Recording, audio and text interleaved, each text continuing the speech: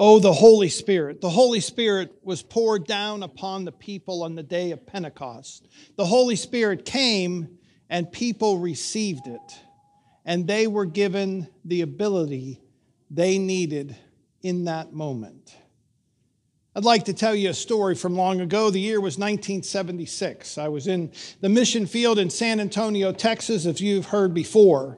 And we were called to that city. If you've ever been there, there's freeways everywhere. And we were to welcome youth groups every week and then send them out and help them to repair homes of people living in poverty. But we also were called to a little town outside of San Antonio, Texas, Lytle, Texas, not far from the town that's been struck by violence. And that town had a white section of town and a Hispanic section of town. They did not mix. And we were called to the Hispanic section of town, and we went there with youth groups to repair holes in roofs, to put windows in and repair walls, and to try to put some indoor plumbing into some of these homes. In that small section of town, there were these homes, and there was a clapboard white painted church. You can picture it because you've seen a church like that in cowboy movies everywhere. There was no longer a priest that served that church, but it was the heart of that section of town. It's where they gathered when they needed to. And every morning, someone placed fresh flowers on the altar of that church. So one of the weeks in the summer, this huge youth group came, and they were skilled, they were experienced, and we kept giving them jobs, and they would finish them. We thought we had chosen enough jobs for the whole week, and they were done in 3 days. So they were there in the town, and they were talking with the people, and the people in town asked them, "Could you paint our church? We don't want to lose it to the weather." And they said, "Well, I'll ask Alan and the other staff if we can do that." So they came to me and they said, "Can we paint their church? They want us to paint their church." And I looked at the church and I knew I had 3 gallons of paint. That was it. But I said, yes, we will paint their church, because it was the heart of the town. Just then, the mayor of Lytle, Texas, pulled up, the white mayor, in a big car. It didn't have the horns on the front, but you can picture the car. Pulled up in the car, and the mayor got out and started to pontificate. "So nice that you're here doing this for these people, these poor people. It's so nice what you're doing here." And then he turned towards his car and said, "If there's ever anything I can do, you let me know." And that's usually the end of the conversation. That's like saying, "Toodaloo, see ya. If there's anything I can ever do, you let me know." I said, "Oh, by the way, we need some paint." "Oh," he grumbled. I said, we want to paint this church. We got 3 gallons. It's going to take 30 gallons or more to paint the outside of this church.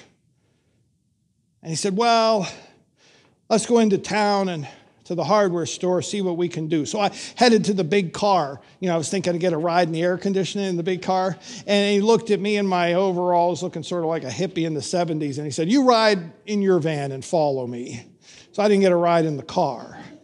But we got in our Ford Econoline van and followed the mayor into town to the hardware store.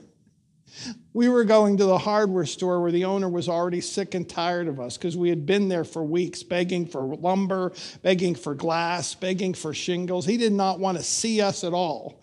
But we walked in with the mayor. And the mayor and him went in the back and had a conversation, a little bit loud. And then the mayor said, "Oh, he'll take care of you." And he left. And there we stood. Quite a while we stood. Customers came and went, and we just stood. And he sort of got the idea we weren't leaving. So he grumbled a little bit more, and then he says, "How much paint do you need?" And he gave us all the white paint we needed to paint that church in Lytle, Texas. Now, I don't know if you do any goofy things, but I do. every so often I go on Google Earth, Google Maps and Street View to look at all the places Shirley and I have lived, because pastors, we move around. I look at the old apartments I lived in Wilkinsburg and all the houses we lived. It's just sort of fun. Some of them look good, some of them don't look good. Then I thought, what about that church? What about that church in Lytle, Texas, 1976? So I got on Google Maps and I found Lytle, Texas, outside of San Antonio. And then I moved over and found this little section now called Coal Mine. And I zoomed in and found a rectangle that had to be the church. And I clicked on Street View and moved around a little bit, and there it was. The church is still there. The church is still standing. The church that we had only 3 gallons of paint to paint is still there today. The fence is there, the sign is there in Spanish, and the church. Now Street View won't take you inside, so I don't know if there's fresh flowers, but I picture there are. The Holy Spirit came upon people and was received by people. That's an important part. And they were given the ability they needed in that day. The Holy Spirit is not a historical thing. The Holy Spirit is ours today. The Holy Spirit is ours until Jesus comes back. The Holy Spirit has been here forever. It was at the beginning of creation. If you open the beginning of your Bible, when there was darkness, when the earth wasn't even a form or a shape, the Spirit brooded over the water, over the face of the water, brooded like a mother hen over the water until God said, "Let there be light."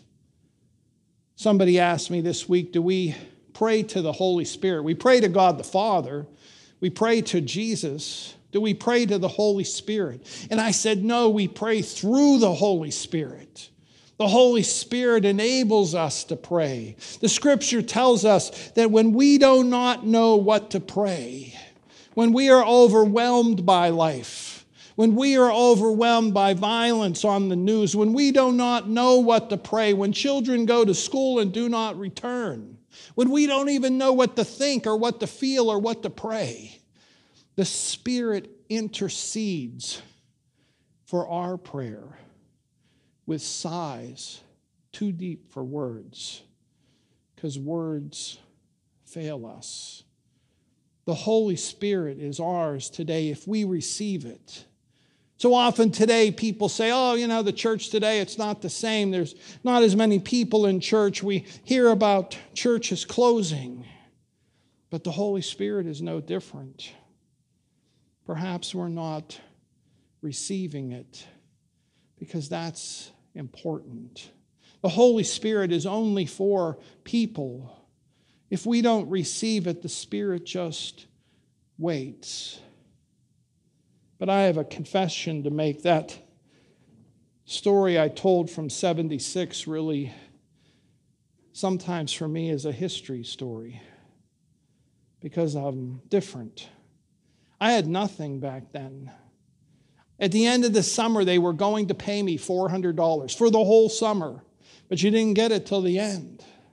I didn't have any money in my pocket. I didn't know any better to say we can't paint a church with 3 gallons of paint. But I confess that now, I'm older, sometimes I just think, I can make it on my own.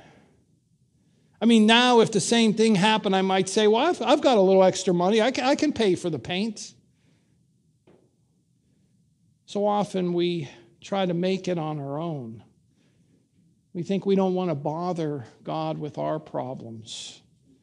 God wants nothing else than to be bothered with you.